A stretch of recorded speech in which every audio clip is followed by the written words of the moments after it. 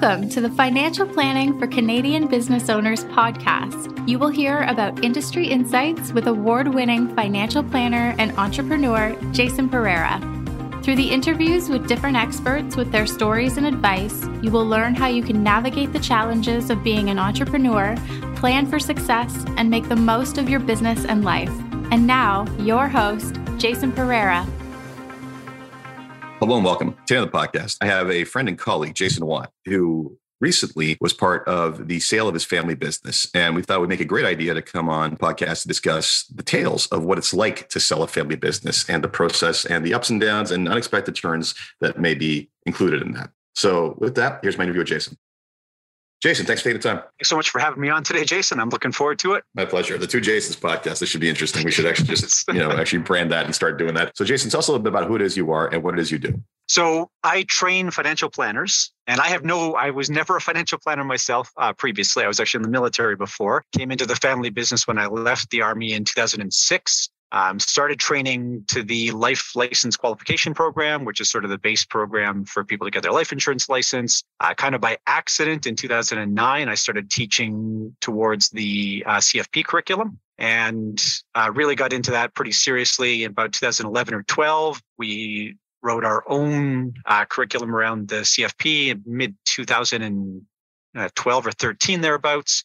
And sort of while I was doing that, gradually took on more and more responsibility at the family business, Business Career College, and I became CEO there in something like 2018. And one of the interesting things is we had a pretty good transition as far as family businesses go. Like there was no friction back and forth about control from the elder generation to the younger generation or any of that kind of stuff. So, and I think that really helped with what follows with the sale of the business that we're going to talk about today. And even though we didn't have we never sat down and wrote out a plan, we did talk about it a fair bit. So the succession was something that I think happened pretty painlessly. So yes, your company's been one that I've sent many people to get educated on the CFP in the past. So you do a wonderful job. And it's for those of you, who want to understand some of the stuff that can be done in advance of this type of conversation, go back and listen to the episode I had with Tom Deans near the beginning of the podcast series about specifically how to prep and decide when it's time to do that sort of transition. So, okay. So what facilitated the desire to sell? Were you approached about this? Did you basically think it was time as a company, as a family to move on? How did it happen? Right. So my folks are at sort of retirement age. They're now both in their late 60s, early 70s. And notably, my father's healthcare was starting to get a little bit like he was having some issues. And we all worked hard. Still, I work very hard. And I think they sort of work hard in their own ways now, too. But we had to be realistic about their ability to retire. And we'd had some real financial struggles. We made some mistakes in the sort of 2006 to 2010 era, stuff that honestly should have wiped out the business.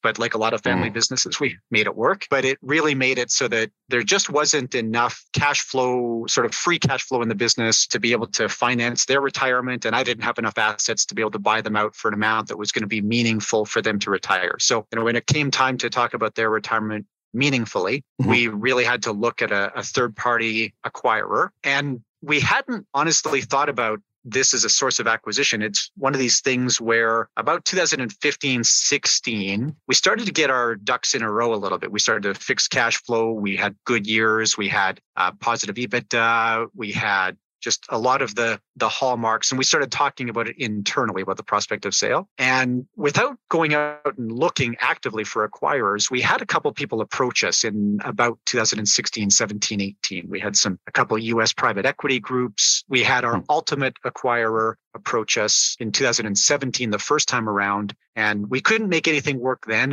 Our financials weren't strong enough to support an acquisition, but it was good sort of foot in the door. It made it obvious that there was a conversation to be had there. Also, the due diligence process must have alerted you to issues and deficiencies that you had that you need to get cleaned up prior to any kind of sale. Exactly right. And we didn't get into a formal due diligence at any point in that first sort of round of, let's say, tire kicking, but you're exactly right in that we knew that we had to do some more cleanup.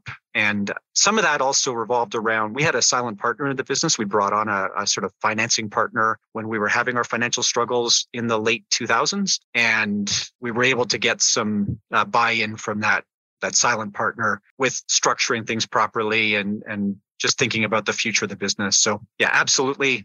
We cleaned a bunch of stuff up. We got we had a lawsuit that was lingering that we got off the books and just a bunch of stuff like that you're exactly right, that we identified as impediments to sale. So this is not an uncommon story, especially if the business relies on the founding family members to stay in it. So I've seen many cases where over time, the parents kind of retire out of the business, and then the cash flows of the business are sufficient to buy them out over time, which can work. But if the parents are still deeply entrenched within the business operationally, or the value relative to cash flow is just not something that's going to work out over a reasonable amount of time, then you do have to consider a third party. So it makes sense that, that experience is not uncommon. So talk to me about, you had the initial approach with the private equity firm, but when it came time to actually start selling, did you start marketing your firm? How did that work? No. So honestly, what happened here was kind of a surprise. So we did have these PE firms come to us, but we didn't end up ultimately selling to a PE firm. We sold to a local company, actually, just by, I don't want to say coincidence, but they had come across us in their business development. So an e-learning company based in Edmonton. It used to be called Yardstick. At the original discussion was with a company called Yardstick, which actually was doing some exam work in the financial planning or financial services space. Doesn't anymore. There was some conflicts of interest there. Just in early 2020, so January of 2020, the first workday of 2020, actually, I had a meeting scheduled with the principal of it was its first day as now We Know Training. So Yardstick rebranded. They did a little divestiture, and We Know Training as an e-learning company was left. And I had a meeting where I thought we were going to talk about a financial educators conference, like having some sort of conference to sort of get all financial educators in Canada together. And it turned out that it was an overture to look at the acquisition again. So this was January 2020. And we sort of agreed that this is something we wanted to explore. In that very short meeting, we talked price a little bit just to kind of get a feel for whether it would be enough money for us to consider a deal seriously, and whether the price would be right for the buyer to make a deal work. Yeah, and I think it's like this was still the days of low interest rate environment. So we knew that it was a financed deal. And that was, I think that helped to make the deal work. So really, we signed a letter of intent, I want to say just within a couple of days before the whole COVID lockdown situation happened. We ended up going to letter of intent. Yes. So that's how it came about. Let's talk about the process in itself. Okay. So the letter of intent is, of course, the first step once you've actually had these overtures. Typically, that's accompanied with or inclusive of a non-disclosure agreement, so you can start sharing information. Is that what happened there? Exactly that. Yeah. So there was sort of a base price established in the letter of intent.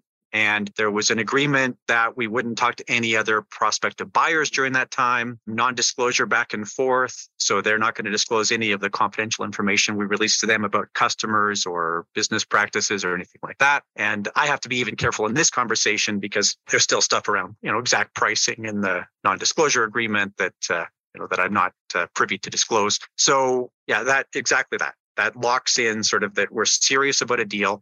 And really, my experience with this anyways is that once the letter of intent is signed, there's a you wouldn't sign this if you're not seriously intending to proceed. And something we did with our letter of intent was we added a break fee. So we said, look, if you're just going to come and kick the tires, which I didn't think they were going to do, you never know, that they were going to pay a break fee. And of course, now this break fee thing is in the news with the whole Elon Musk Twitter thing. Oh boy. So, yeah, that's going to cop that one up. Actually, it was funny side note. First judge who heard this entire thing basically told them to grow up and get the deal done. Not in those words, but it was pretty amusing. So again, and this makes sense, right? So the purpose of a break fee is basically that you're spending time, right? You're spending time and effort to give these people the financials, to let them look inside the kimono, you do all this other stuff. And you're also taking time and opportunity away from basically looking for any other deals. So there's an opportunity cost and a direct labor cost. Is that about right? 100%. And the effort involved in due diligence was surprising to me. I knew it was going to be busy. I'm a regular listener to John Warrilow's Built to Sell podcast. I don't know if you listen or not, but it's excellent. And he talks to a lot of people who recently sold their businesses. They all talk about how much work due diligence is. And still, it was really like having a part-time job for the roughly 3 months that we were going through that due diligence process. Fair enough. Okay. And it totally is, right? Because the reality is that the stuff that you need to sell your business and inform the discussion it's not stuff you necessarily have readily accessible. You're too busy operating the firm. So the financials are one thing, that's fine. But then, they're going to want to know things like, probably, especially in your kind of business, like what is the recurrence of buyers, right? Like how many times do people buy one course and come back again? And, like what other metrics, were kind of surprises to you that basically came up as part of this? Well, that's a good question. So what metrics do we provide? I mean, we really provided a ton. And I guess the overall here was, you're absolutely right. A big thing was concentration of customers. So, and this wasn't really a surprise, but I didn't necessarily have all the data myself at my fingertips. And one of the challenges, we had a staff member who's responsible for all that, but I couldn't tell him that we're prepping the business for sale, right? We couldn't really go to the staff and say, broadly, we're selling the business, because people get concerned about their jobs. They might disclose it to customers. They might disclose it outside of the bounds of the NDA. So that was a tricky thing to manage, was pulling all of this information. I guess on the metrics side, there was some stuff that surprised me, and something you talked about on your podcast before. You talked about the interview with Tom Deans, but the other one that you have that's really good for this is your series on financial statements. So, working capital adjustment, shareholder loans, all of this. These were things that I wasn't as prepared to deal with. We were pretty good about sort of operational metrics. It was the shareholder and kind of cap table metrics that were harder to get a handle on. Yeah, and those are actually the ones, the shareholder loans, those have to be cleared up before any sale, right? No one wants to take over a business and simultaneously also owe money to the shareholder, right? So those have to be dealt with one way or another. And that's usually easy for most business owners to understand. The working capital conversation is one that, unfortunately, like I find a lot of business owners have their hard time wrapping their heads around it, because they just see it as cash. They see it as inventory, cash, all the stuff that shows up there. But at the end of the day, and as I said in that podcast, it represents an investment in the company, right? Because, I had this conversation with a friend of mine who's looking to sell recently, and basically, he's like, well, I'm going to take don't I just take all the cash out of the business? I'm like, no, because here's the thing. Like, imagine you own a lumber mill. You're just talking about taking the trees away. So someone bought the mill, but they can't generate the profit without the trees. So now they have to turn around and buy the trees, right? So you're asking someone to pay money for your business and then simultaneously make an investment to just for cash, like, or any other form of working capital. To me, if I'm a buyer, I'm gonna be like, oh, is that how it's going to be? Great. Well, that cash investment just came off the price, right? Because the working capital is as important to the business as any kind of talent that they have, or any kind of equipment they have, because it's all part of the same kind of factory process to basically make money happen. Yeah. And then the other thing that goes along with that is the repayment of the shareholder loans, and this was all very transparent, but I didn't understand it before we did the deal, this sort of difference between the enterprise value and the price that the buyer pays, where we take the shareholder loan accounts all out of the business, and that goes towards the sale price for the business. That was it's just something I hadn't understood well before we did the deal. And it worked out all good. I don't want to sound like the buyer was in any way disingenuous. They were very, very generous with us, and really, I think, negotiated. There was no retrading or anything like that. The deal was done very well. It's just understanding these mechanics becomes pretty complicated. It can be, and it makes sense, right? Because if you're paying out the shareholder loan, you're extracting some form of value out of the business, right? So you can't extract value out of the business and then simultaneously ask for that value in the purchase price, right? So there's a book that was written. It was an advisor I saw talking in the U.S. at a previous conference. He actually wrote a book on exit planning called "Your Baby's Not Pretty," which is exactly like the first thing we always talk about is, I know you think your business is awesome, but if there's an endowment effect here, and if you were a third-party buyer, you would find all the warts, guaranteed, even though you don't see them. So okay, so those were a surprise. So let's talk about, once due diligence is over, right? And how long did due diligence take before they said, okay, we're good to move forward, and this is the price we're willing to pay? About 3.5 months. It was a well-managed process. The buyer had a pro forma, so they sent us this very long Excel spreadsheet with tabs for financial, tabs for legal, tabs for HR, tabs for admin, and it was a matter of they had a SharePoint site set up where we just fed information back in, or I just fed information back into that SharePoint site. And then there was a sort of second round of questions following that, and then a third round of questions following that. We had a lot of meetings in that time, tons of Teams meetings, just because they're a Teams user. Don't get me started on Teams, but continue. I know. I just press your buttons. And about 3.5 months. And then we sort of agreed in principle that we were going to make the deal happen. They liked what they saw in due diligence. There was no surprises there. No reason to change the price. So that was good for us as well. And I did know the sort of ugly baby thing. I've never heard that specific thing before, but I did know that there was some warts. I knew we had concentration with one customer. I knew that there was some regulatory risk. So yeah, I was pretty aware of that because we had thought about sale meaningfully beforehand. So I went into it, I think, eyes wide open, at least on the front of where their risks were in the business and that kind of thing. Fair enough. And clearly you dealt with an experienced buyer because, to have all that stuff set up and ready to go and understand the process.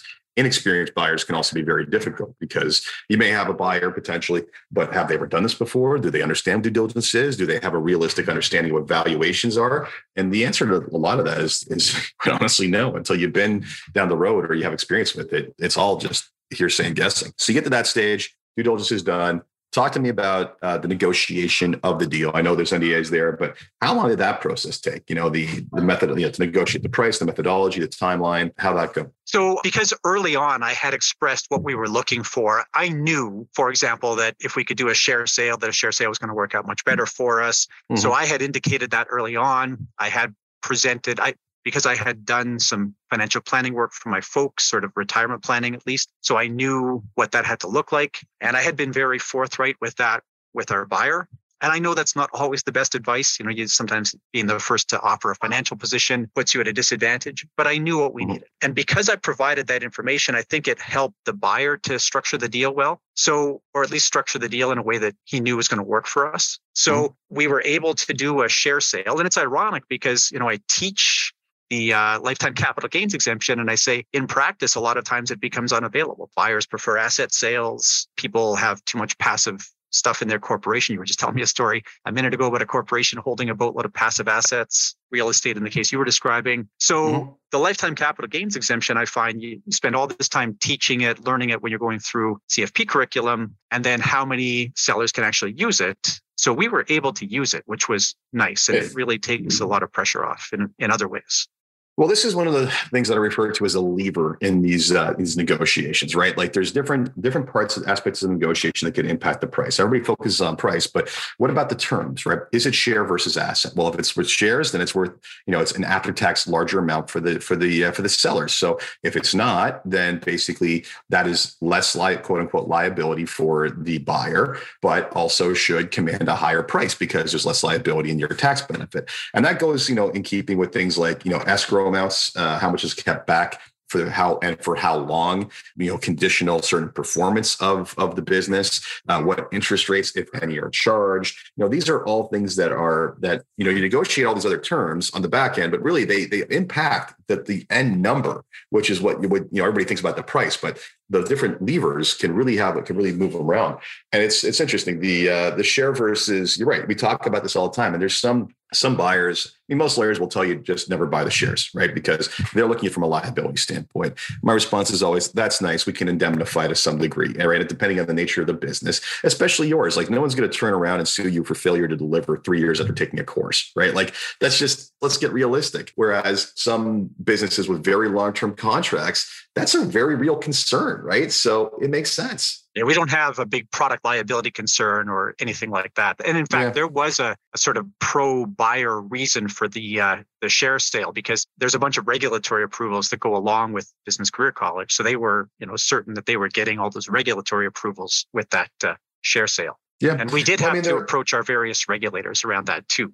Fair enough. There are ways to take advantage of the exemption, even if you do an asset sale in particular. If you've done a crystallization, you can do that. But again, you have to do that well in advance of the sale. So yeah, we talk about that a lot. We focus on that a lot. And I'd say the other thing must have been to your benefit. I'm sure, did you have to do any sort of purification of the company prior to? And just so everybody knows, purification, there's a test that happens in order to qualify for this lifetime capital gains exemption that says that effectively all of the assets of the business have to be used in operations. You can't have a large rental property in there or a bunch of investments. And the test for that is, correct me if I'm wrong, it's basically 50, at the time of sale, about 90% of the assets have to be employed in the business.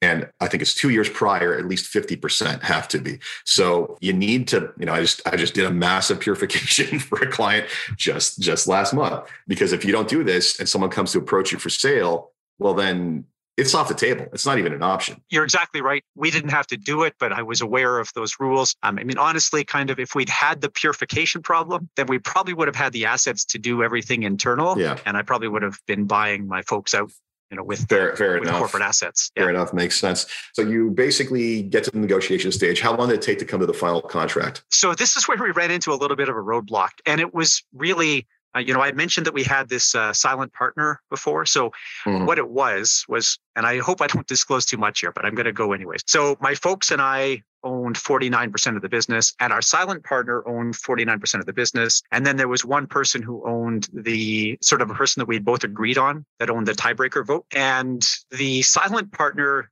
came to me sort of when this all became obvious. This kind of ties into, it was not a purification issue, but it was a tax planning issue where he wanted to move some shares around, so that his partner could take advantage of lifetime capital gains exemption. A little late for that because there's a 2-year provision, right? They get to be in. Well, anyway, so fair enough. I think there might have been some rectification there. So essentially like jumping in the time machine and redoing some documents. So because we had a unanimous shareholder agreement in place that said you can't transact shares without everybody's agreement, he came to me and said, I need your permission. I need you to sign against the USA and say we can transact shares. I did that under the understanding that there was going to be really just like a tax planning reorg on his side, and something that I wasn't anticipating happened there. I don't want to get into tons of detail around it, but it gave the buyer pause. The buyer said, well, hang on a second here.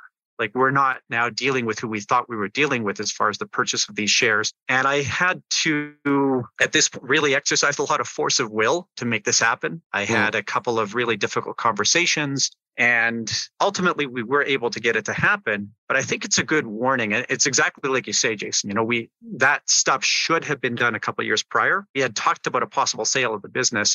Everybody should have had all their tax planning ducks in a row in 2017, the first time that we really looked at selling the business. So, trying to get that tax planning sorted out and bringing in, different parties than originally expected, it caused some issues. Yeah. As I like to say, when people start saying, and unfortunately, every advisor's had this. They've had we try to go to a client, we tell them to get this stuff ready. They put it off. And then, lo and behold, an unexpected purchase option comes along. And they're like, well, can't we go back and do it? And the answer is, unless you have a DeLorean, you're not going to go back and do it. Well, and frankly, no buyer, the vast majority of cases, no buyer is going to want to sit around and wait 2 years for you to get your act together. So, they're looking to buy because they're motivated. So it is what it is. So you ran into a snag there. So snag aside, how long did the process of negotiation and coming to that conclusion take? So from the very first conversation, which was January 1st, until the deal closed was July 15th or 16th. I should know the date, but July 15th or 16th. So call it 6.5 months. And I think that's a reasonable time frame. It should have closed a month earlier than that if we hadn't had that sort of shareholder reorg snag. And it would have been 5.5 months. And again, and the other thing with that whole reorganization snag is that then the lawyers had to review documents a second time, and that cost us a fair bit. My lawyer was great for this, super responsive, super quick, but of course, bills you for it, right? He wasn't doing this for free. Absolutely. And, in fairness, it's a lot. It's usually a ton of documentation to do. It's not just a general, shareholder. It's just not just a sale. There's the guarantees. There's, oftentimes employment contracts for key people who are staying on. So there is a lot to be done. They can really get people in a huff over it. I would say, the best advice I'll give on this is do not have the lawyers negotiate the sale. The more you can, don't get me wrong, you might run into a snag where there's a negotiation topic where the lawyers have to get on a call. But I've literally had people say, well, I'll just have my lawyers, negotiate this with their lawyers. And my response is, given the size of the sale, what percentage of the sale do you want going to the lawyers? Because at this point, it's going to be pretty significant. The last thing you want is someone charging those kinds of hours to just go over and negotiate a business that they're not intimate with. That's the reality of it. No, and certainly we didn't do that. We negotiated. So and there was an agent working for the buyer, but he knew what he was doing. And so he and I did the negotiation, and really the lawyer was my lawyer and accountant. And in fact, I dealt with 2 lawyers here to help make the transaction happen.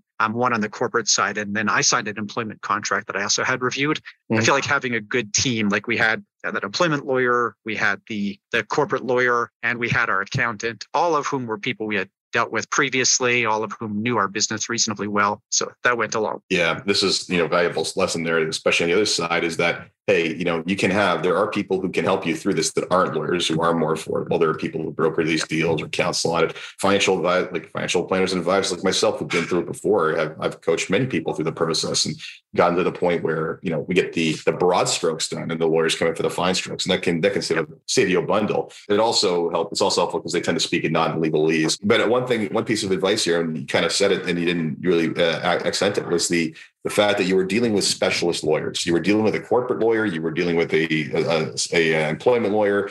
You were dealing with people who knew what they were doing. And I find that's also one of the big obstacles is when someone uses their generalist lawyer, that goes wrong. I mean, I remember one deal I was involved with. The lawyer was great at what they did, but it wasn't on M&A.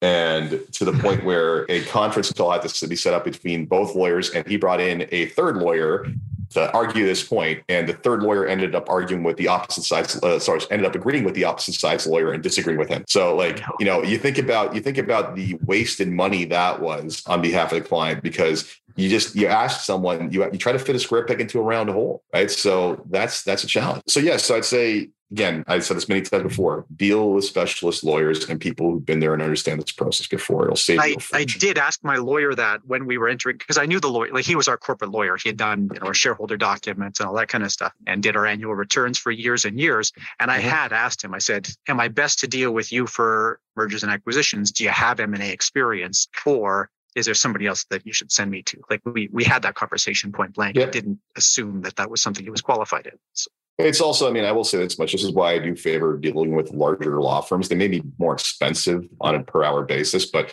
the reality is just being able for that lawyer to turn to the tax person for an advanced question or the labor person, and like just being able to have that network right in house is far more valuable than having one person figure it out themselves. Yeah. Now, we were at a boutique firm, but a boutique firm that really only does corporate. And when it came time for the employment law thing, they didn't have somebody in-house, but I knew somebody else that I had previously. Yeah, I think, and that was more of that's more of a secondary, separate, it impacts it, but it's more so making sure, you've already agreed at that point to work there for how long and for how much. It's just a matter of making sure everything else is in order. So 100%. Excellent. Okay. So, you get the deal in principle, everything's ready to go. Talk to me about closing. How long did it take you to sign your life away? So that was actually pretty, once we had everything done, the closing was pretty good. Money flowed exactly as it was supposed to. There was no delays around getting cash in hand. I think that the financing partner that our buyer used, or the financing team our buyer used, was really good on this front. They made sure that, money was paid when it was supposed to. My purchase was, I took a small amount of cash and then some equity in the buyer.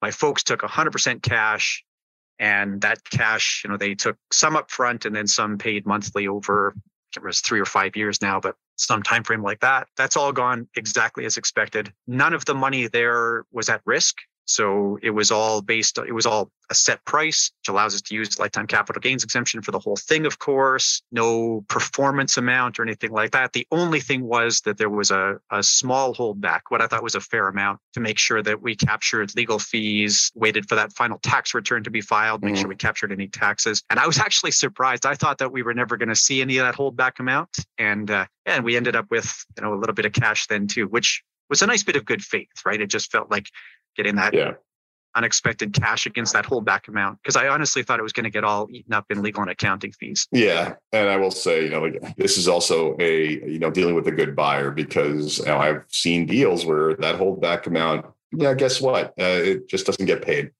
Right? It's go challenge me about it, right? Unfortunately, right? So again, hopefully that never happens to people, and that's a deal in good faith. So deal's done. Talk to me about what surprised you along the way that we haven't covered. So the textbook version of this, but what about the reality of it kind of was a surprise or new to you? So, and I'm very aware of the personal tax planning issues around this. I know I talk about lifetime capital gains exemption and the cumulative net investment loss and alternative minimum tax. I talk about all of these things in class regularly. I understand how these work. And yet I was so busy with the acquisition, and I didn't really think about my personal tax planning all that much, except to make sure that I was going to be able to use lifetime capital gains exemption. But when it came time to file my tax return, lo and behold, because I had borrowed some money personally in the early days of the business, So I had a cumulative net investment loss, which I knew. Like I was aware that I had a cumulative net investment loss. And what that cumulative net investment loss does is it reduces your ability to use the lifetime capital gains exemption. So it wasn't a big deal, but I had a little capital gain that I had to pay tax on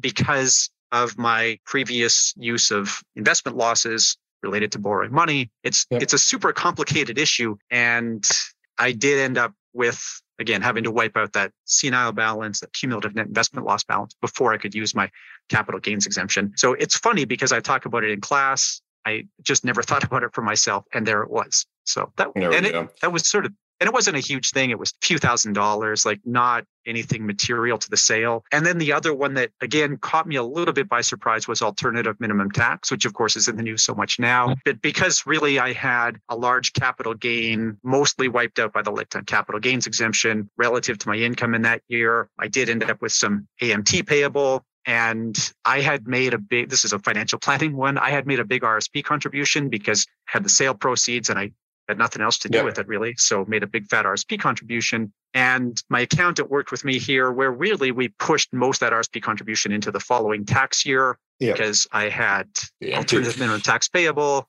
So some complicated tax issues where my accountant was a good help on this. Yeah. And for those who don't understand this, the lifetime capital gains exemption, which is sitting at, what's it at now? Like 900,000? 913, 630, I think. Yeah. Eventually it'll hit at the million and stop. But that is not a savings necessarily in the first year because it triggers the alternative minimum tax. So you end up paying some tax on that. But that said, as long as you're earning income going forward at a reasonable level, you actually get that credit back. So it's usually over 2 years, roughly, depending on the situation. So you do get it, but you don't get it all up front. And that often kind of perturbs people. It's like, I thought this was tax-free. Well, it is mostly. Eventually. And then eventually we will basically do it. And that's, at least there's some tax planning later on to realize, for example, realizing investment gain returns or generating investment gain returns in order to utilize that AMT amount, which, can be tricky. And yes, they are very much talking about making AMT worse. Let's not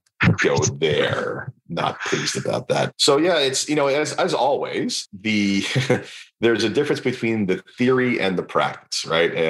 I always think back to, I think it was, I don't remember which book it was. It may have been When Genius Failed, where one of the traders turned to the academic and said, "Yeah, you guys think you know a lot about trading this stuff, but you really have no idea how it works," right? And it's, in theory, it works a certain way. In execution, well, you have to factor in a lot more that happens because we typically just summarize the top line without the difficulties. So excellent. So thanks for sharing your journey, Jason. Anything else you want to share about what this was like? I think that the other thing that I didn't mention here was, and you talked about it, finding a good buyer, but the due diligence process is a two-way street. That as much as you should be, going through and providing a lot of information about your business, you should be learning about the business that's acquiring you. And I think it's good to have discussions about philosophy around things like employee hiring and firing, discussions around strategic planning, discussions around investment into the business. I think those are all, big philosophical issues that a small business owner might take for granted that they have a certain perspective on, and the acquirer might not have the same perspective. So we had a lot of conversations about that kind of stuff in the acquisition. And I would really encourage people, and you even mentioned it, there's sort of a sunk cost problem here where you think, well, we're kind of this far along in the deal, we can't turn it off now. But I think that you have to be prepared that the due diligence process reveals something about the buyer that might not make you comfortable as well. Yeah. And I will sum this up as that's just advice for any relationship, right? And the reality is that unless you're a highly transactional business without any real relationship or intimacy to the consumer, and you're not staying on, and maybe your employees aren't staying on, the reality is that once that trigger is pulled, you staying on, your customers staying on, and your employees staying on, that new entity becomes the reality for those people. And all too often, I've seen cases where people have basically, sold to a company who did a bunch of stuff that they were not happy with, or the things that were against their principles, or maybe took advantage of clients in a way that they didn't see fit, or treated employees terribly. And in many cases, even, where sellers left early because they didn't want to be there and leaving a bunch of money on the table. So any relationship is a two-way interview, quite honestly. Even with my own practice, I always refer to our introductory meetings as, look, this is a two-way interview. You're finding out what I'm doing. I'm finding out what you're looking for. And we're also finding out if we can work together. So yeah, I know many people will often say, well, I just want to sell for the highest dollar. Many people will say that sounds good in theory. In practice, just all this other baggage that comes with it that you may not approve of. So I actually had one case of an acquisition fall apart, largely because of the conduct and shenanigans. Well, we'll call it shenanigans that we were seeing on the other side. It was like, you know what? Better off just staying on our own. So excellent. Yeah. Well, Jason, thank you so much for taking the time. Very much appreciated. Thanks so much, Jason. And I always love your podcast. Thanks for doing the great work you're doing. Appreciate it. So that was today's episode of Financial Planning for Canadian Business Owners. I hope you enjoyed that. As you know, this is not a weekly series right now, simply because I'm having trouble finding content I haven't covered. If you have ideas for things that I have not covered, by all means, reach out, but this will still be coming out and rolling out. I have not quit. As always, if you enjoyed this podcast, please review on Apple Podcasts, SoundCloud, Stitcher, Spotify, or wherever it is you get your podcasts. And until next time, take care. This podcast was brought to you by Woodgate Financial, an award-winning financial planning firm catering to high net worth individuals, business owners, and their families. To learn more, go to woodgate.com. You can subscribe to this podcast on Apple Podcast, Stitcher, Google Play, and Spotify, or find more episodes at jasonpereira.ca. You can even ask Siri, Alexa, or Google Home to subscribe for you.